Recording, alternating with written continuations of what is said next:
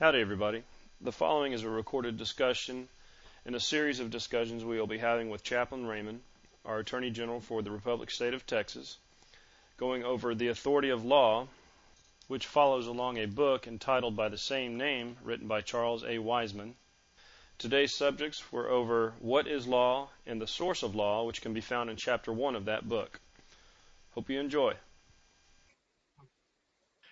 Okay, today we begin a whole new series or a whole new subject. In particular, it's the authority of law, and it's really from a book written by Charles Wiseman, who is one of the sole remaining common law experts that we know of. So we must capture and learn everything that man has in his head before he goes away, because it'll be our last chance. Now, Mr. Wiseman is really of the Jewish faith, and he is a legal scholar in that faith, and he practices that law in his work. What we have, though, is the biblical law book, the Torah, and that is the one we are bound by. Now, just let me go with me just a little bit. I want to give you a little bit of history, then a little bit of foundation, then we'll go into the subject matter. The Bible is treated as a law book. We're not using it for religious doctrine, and we're not using it for theological training. Basically, the laws were written in the Bible to teach people how to treat one another, how to live with one another. You know, like love your neighbor. And that's a much more emotional expression of it. So our laws that are written actually reflect all of that. Now, there was another layer of law that most people are not familiar with that preceded the events at Mount Sinai with Moses, and they were events between Noah and God, and they created a list of laws called Noahide laws. Now, the Noahide laws were there when Noah stepped off of the ark onto the land.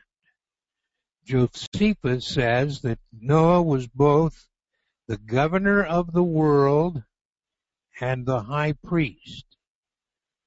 Religion and the state were combined. And as we've seen down through the years, they got separated. Many keep trying to put it back together. In the case of our country here, we were most successful when we kept them separated in governance, but we did not separate them in morals. So the Noahide law was also passed by our Congress in the administration of George Herbert Walker Bush, and made a part of our law form. So we have the Bible and the Noahide law. Now, why I'm telling you about the Noahide law is the only court that has jurisdiction of the Noahide is the court called the Beit Din, which is of the Hebrew persuasion. Now, they will take cases not based on religion, but on real events between people, and they will judge them accordingly. It turns out that King James used it for the signing of the Magna Carta. The Beit Din was involved in the review and the resolution. All right, that's history. Now, we're going to come way past that history when we get into what we're going to talk about here in a minute. But first, let's treat why this is why it's on the list. The sovereign status that many of you have assumed or taken command of or possession of by changing your political status is one in which now that you're sovereign, you're free. And if you're free, you have to do a lot of things yourself that you used to be able to sit back and hold your hand out and have others do for you. So freedom doesn't mean you have slaves. Freedom means you yourself. You are responsible. Now, with that regard, there's a minimal set of pieces of information which I feel and others feel are that which each sovereign must master in order to properly protect himself from the many, many, many things that happen in this earth where people are taking jurisdiction where they should not. Now, we're up to 4. We have 4 pillars upon which your sovereignty rests. And those pillars are the things you must know and know when to use them. The first pillar is the maxims of law. Know that they exist. Know that they are the maximum, the chiefest of laws. There are no laws superior to maxims. So if you can find a maxim that fits your situation, you're encouraged to use it. Second is in our system is the fact that your candidates come from the same pool of sovereigns that you're in, that you will be electing to office, that it is the oath between you and that candidate when he takes office. That is a contract or a compact between the two of you, and you have to know to invoke it and rely upon it.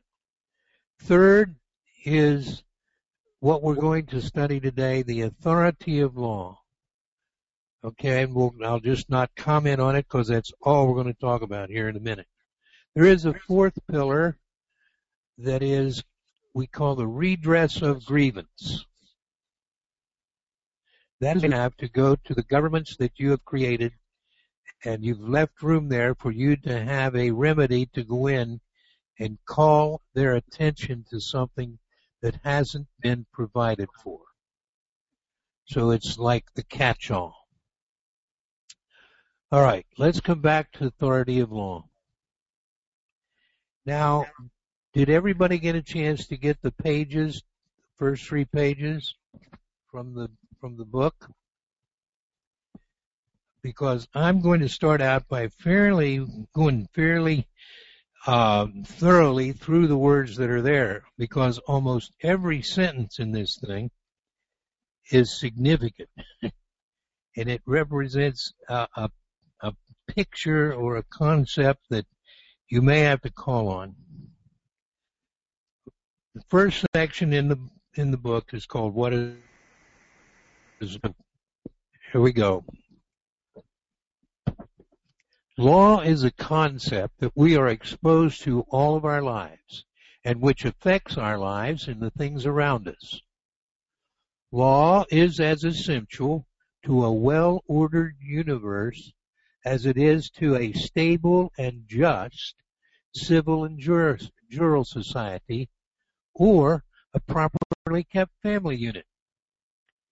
That we might better understand how law relates to us, we need to define what it is or should be. The following is a definition of law from Black's Law Dictionary, 2nd edition. The definition is 1. That which is laid down, ordained, or established. 2. A system of principles and rules of human conduct. 3. A rule of civil conduct. 4. A law is a general rule of human action. And 5, a law is a command which obliges a person or persons. So law is basically a rule that guides, directs, or limits the conduct or action of something or someone which is declared by some authority.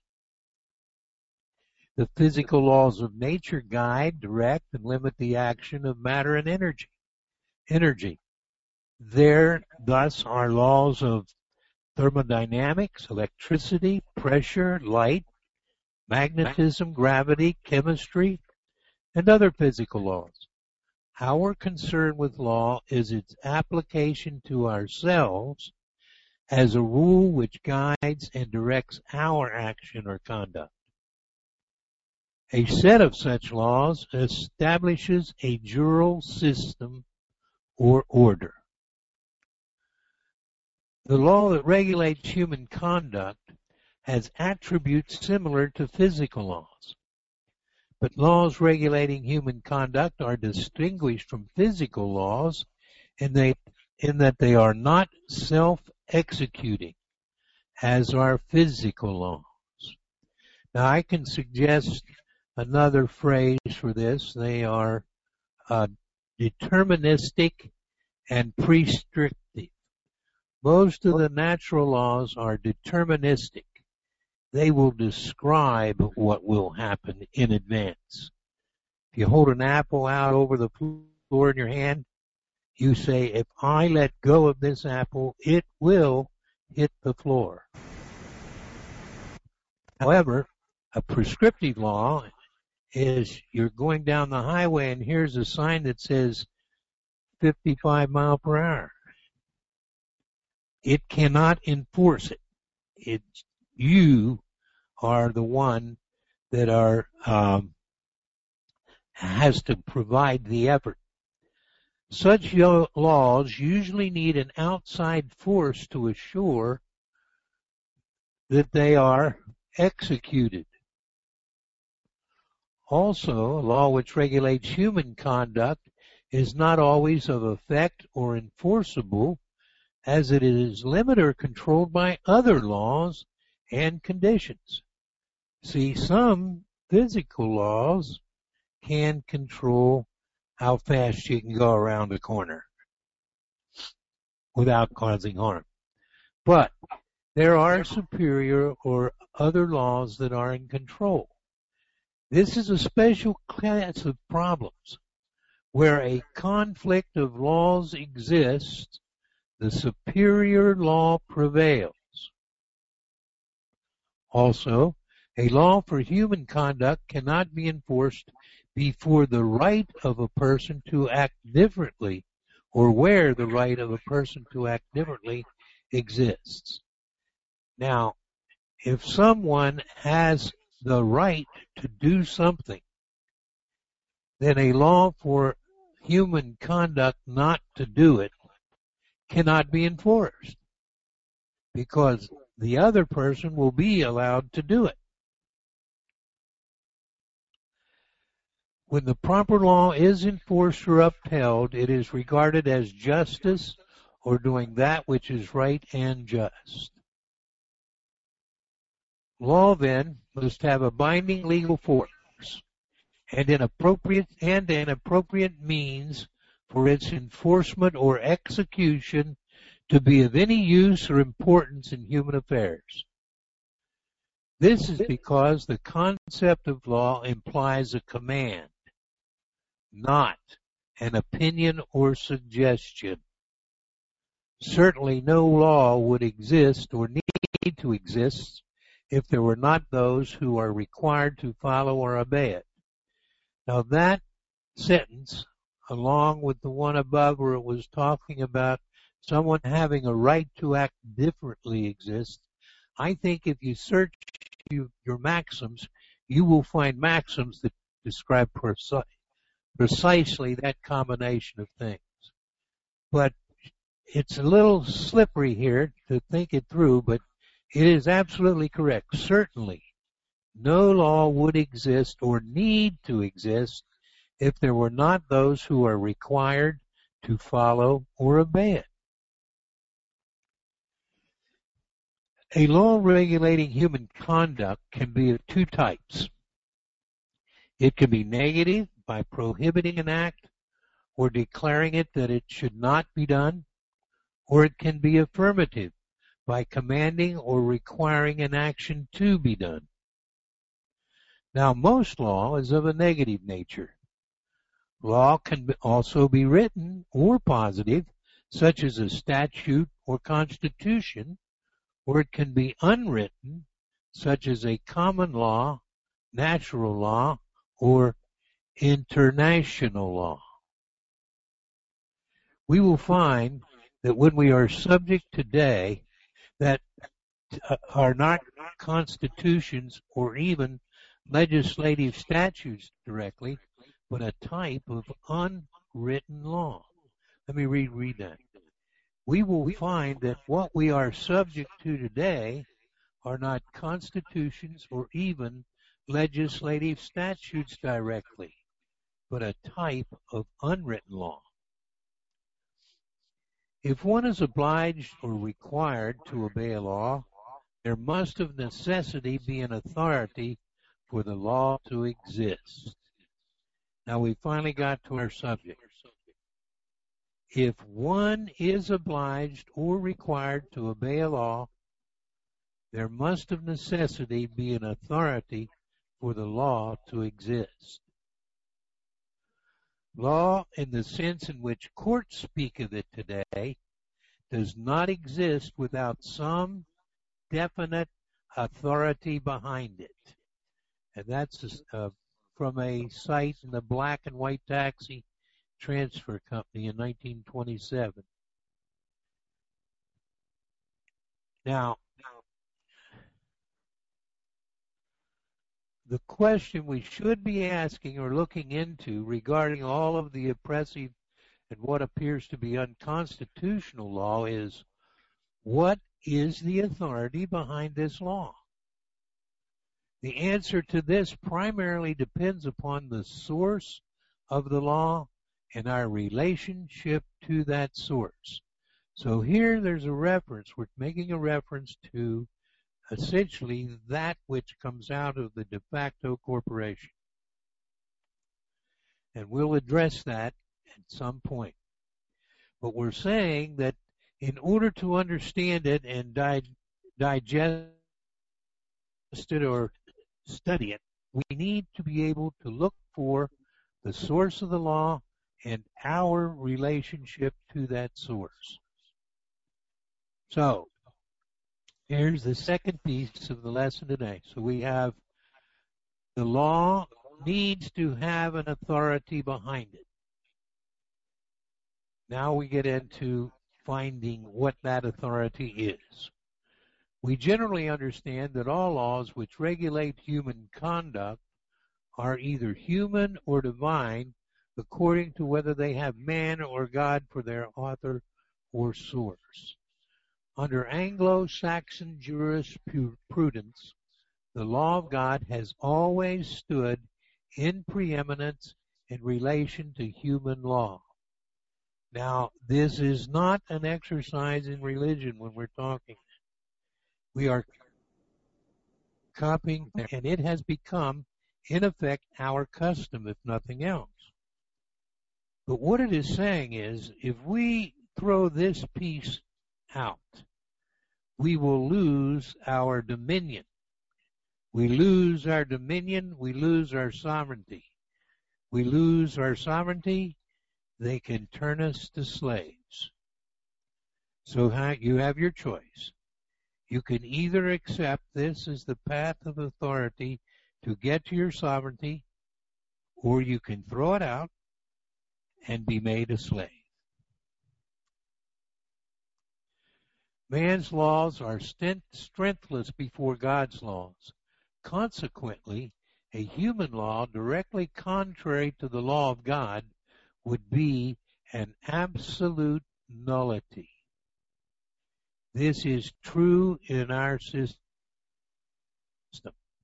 While this proposition is quite true and important, it also acknowledges that man is a source of law, not just God. Actually, God has in many instances recognized that this ability or power for human law does exist, as with kings, patriarchs, or heads of a house. For something to be regarded as a law, it must come from a source which has authority to enact the law. Underline that, make it 20 font, put it in a picture frame on the wall. But for something to be regarded as a law, it must come from a source which has authority to enact that law. If a person is required to follow a law of another person or entity, then that person must in some manner or degree be subject to that law-making entity. Thus, the authority for a law depends on the source of the law and the relationship between the source and the one obligated to follow the law. Now let's look at some examples. The prime example of a law-making authority is God. We readily acknowledge that God can enact laws which we are obligated to follow. But what is His authority to do so? Why are we required to follow the laws of God? Is it because God is all-powerful or all-knowing, or because He is eternal? No, it is not. God's authority to place law over us lies not in the fact that He is omnipotent or a supreme being, but rather in our relationship to God. And that relationship lies in the fact that God is our creator and provider. Sir William Blackstone expressed this relationship in his discussion on the nature of laws as follows. And the nature of laws is, if you want to be a lawyer and really work in this area, learning about the nature of laws is a very worthwhile study. But Blackstone said, man, considered as a creature, must necessarily be subject to the laws of his creator, for he is entirely a dependent being. A being independent of any other has no rule or law to pursue, but such as he prescribes to himself. But a state of dependence will inevitably oblige the inferior to take the will of him on whom he depends as the rule of his conduct. And consequently, as man depends absolutely on his Maker for everything, it is necessary that he should be in all points conforming to his master's will. Now, let me come back up and read another thing. Read it again. A being independent of any other has no rule or law to pursue, such as one sovereign to another, but such as he prescribes to himself, or that they can mutually agree to. Now, let me come on further. Continuing. God has the authority to make law we are subject to because we are His creatures and because of our dependence upon Him for necessities of life. These things establish a relationship between us and God, making us legally obligated to Him. Thus, because of these relationships, God has authority to make laws we must follow. Similar to this is the authority of a parent to make laws which a child must follow. A parent is a law-making authority over a child not because the parent is stronger or bigger or even more intelligent than the child, but because of the relationship between parent and child. The child was produced by the parent and is dependent upon the parent. Thus, when laws come from the source, the child's parent, the child is bound to obey. The parent has authority over the child because of the relationship that exists between them. But that same parent does not have authority to prescribe rules of conduct for another child, as no legal relationship exists between them. The superior strength and knowledge of that parent does not give him the right to make law for any other child he thinks need correction but his own.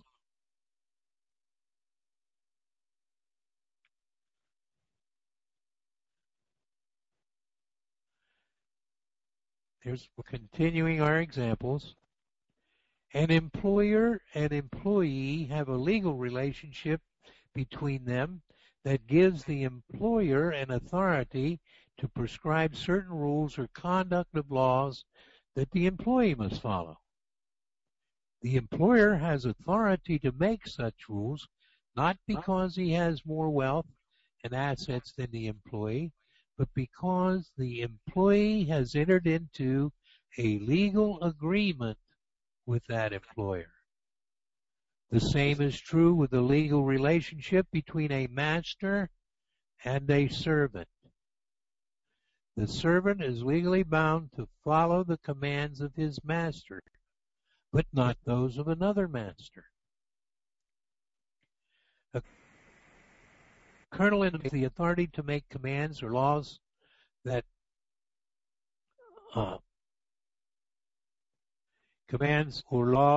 majors, lieutenants, and privates must obey and follow. There is a legal relationship between them since they have each placed themselves under a military code and the articles of war which require them to obey all lawful orders of a superior officer. They have placed themselves under a military code, an agreement. However, a private in the American Army is not required to obey the orders of a colonel from the German Army, as there is no legal relationship between them. There thus is no authority for a German colonel to give him laws or orders to follow. A king has the authority to give laws and commands which his subjects must follow because of their relationship to the king as subjects of the kingdom. The king has control over the land and also provides protection for the people of his kingdom, creating a legal relationship between him and the subject. Now, we thus see that there are many valid sources of law, but the authority that is needed for one to obey a law or be subject to a law from a particular source depends upon one's relationship to that source. If there is no legal relationship, there can be no authority for a law.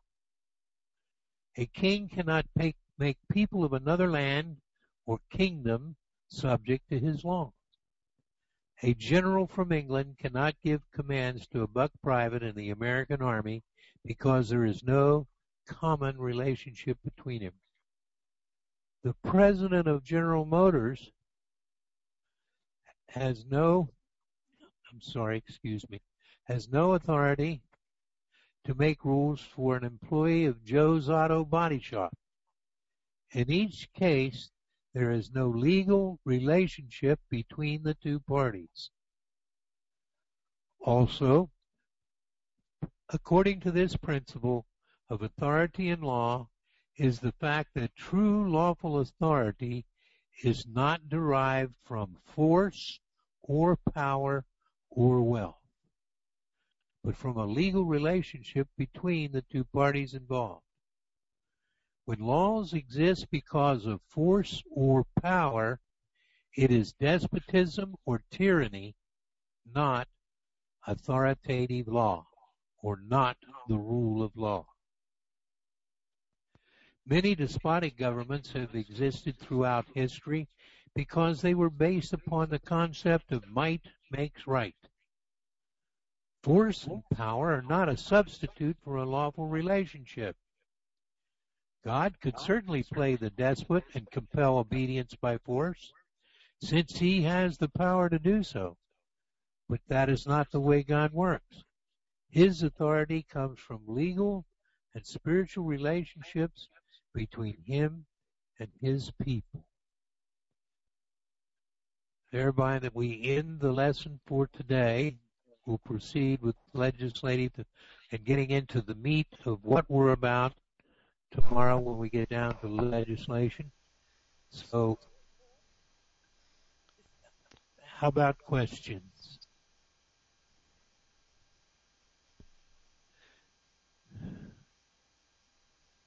You might need to unmute yourself if you have a question. I believe that would be *6 also.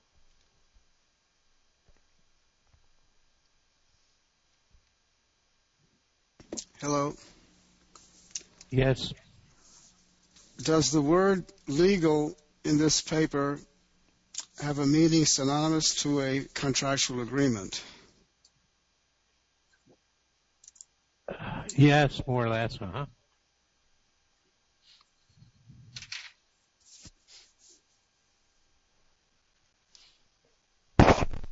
Especially when we're talking about the employer and employee,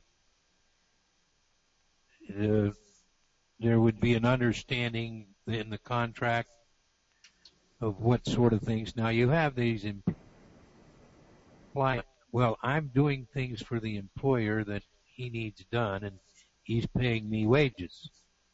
Well, I might go to work tomorrow and he might send me to do something else than what I was. But if it's still consistent with doing things for him for which he's paying me wages, that's correct. Now, he cannot order you to commit murder. All right? You cannot buy one contract for someone to break a known maxim in higher law. The law, the supreme law wins. Or the supremist. You might hear me talk about prior covenants. The prior covenant would rule. Now, with international law, there's a whole study called conflicts of law because we can have a situation between a contract between people from two different governments. Which law will you apply to the administration of the court in such a contract? Well, over the years, there's been the need for people to say, all right, they add an extra statement that says the contract usually must have within it a paragraph or section that defines, quote, the applicable law.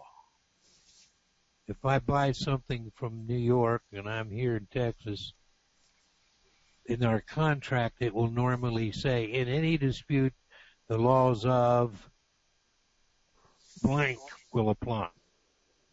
Mm-hmm. And then you mutually agree beforehand. You're saying, okay, we'll go by the laws of New York. And we'll go by the laws of Texas. Now, most major corporations having a great deal of business and a lot of transactions normally always insist you do it in the state where they are because all of their contracts would then come under the same set of rules and they can handle them a lot better. IBMs are always in New York.